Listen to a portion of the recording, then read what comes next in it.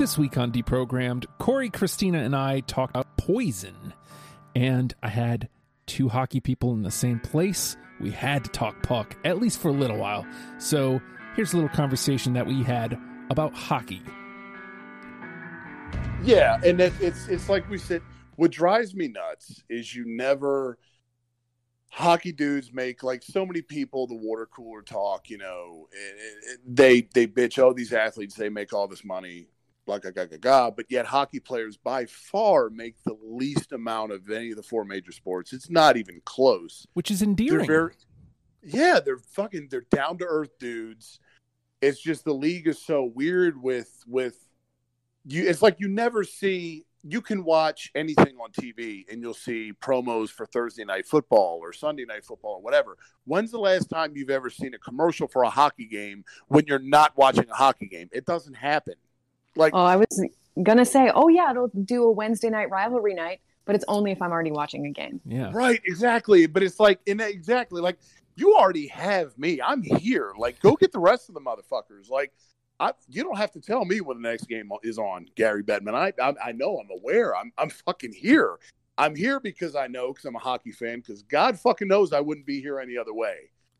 You never see a hockey commercial or a promo or anything during anything other than fucking hockey games. And it's like, how can, whatever their marketing people are getting paid, it's way too much.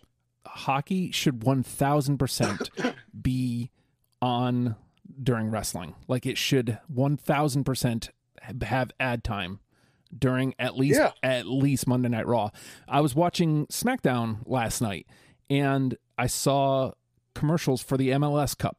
The MLS, dude, Major League Soccer. Right. Look, and I get it because it airs on Fox, so it's understandable. But they were showing soccer during wrestling. Right. The chance that wrestling fans are going to go watch soccer is pretty slim.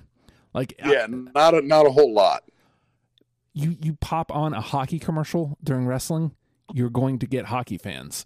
Because the thing is that hockey is almost exclusively on NBC networks. Yes.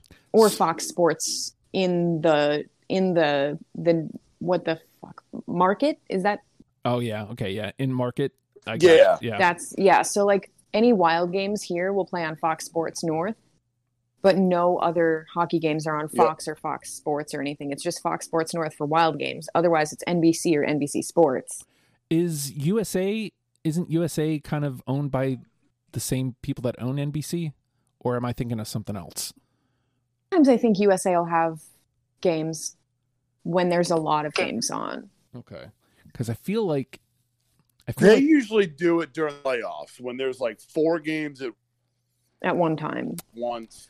Now, I guess if you're playoff hockey and playoff basketball are my favorite too. Like I give the edge to playoff hockey over basketball because basketball just tends to it's almost always too long in the wrong way, whereas I always want more hockey.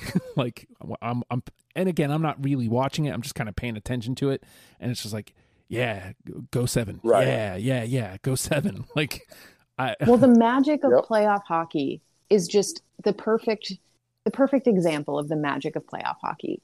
Is last year you had this record-setting cup-bound Tampa Bay Lightning team, and they get swept in the first round by the wild card Columbus Blue Jackets. Mm-hmm. The next year, they play Columbus in the first round, and they go to 5 overtimes. There you have it, us talking about hockey, NHL. Gotta save it somehow. Go watch some hockey, kids. You can hear the rest of that conversation on After the Fact number 54, which is available on Patreon. Patreon.com/OhHiJustin. $1 a month gets you in the club, gets you all kinds of access to all kinds of content. We would love to have you aboard. You can also listen to our conversation on Poison. Deprogrammed comes out every Thursday on all podcast platforms.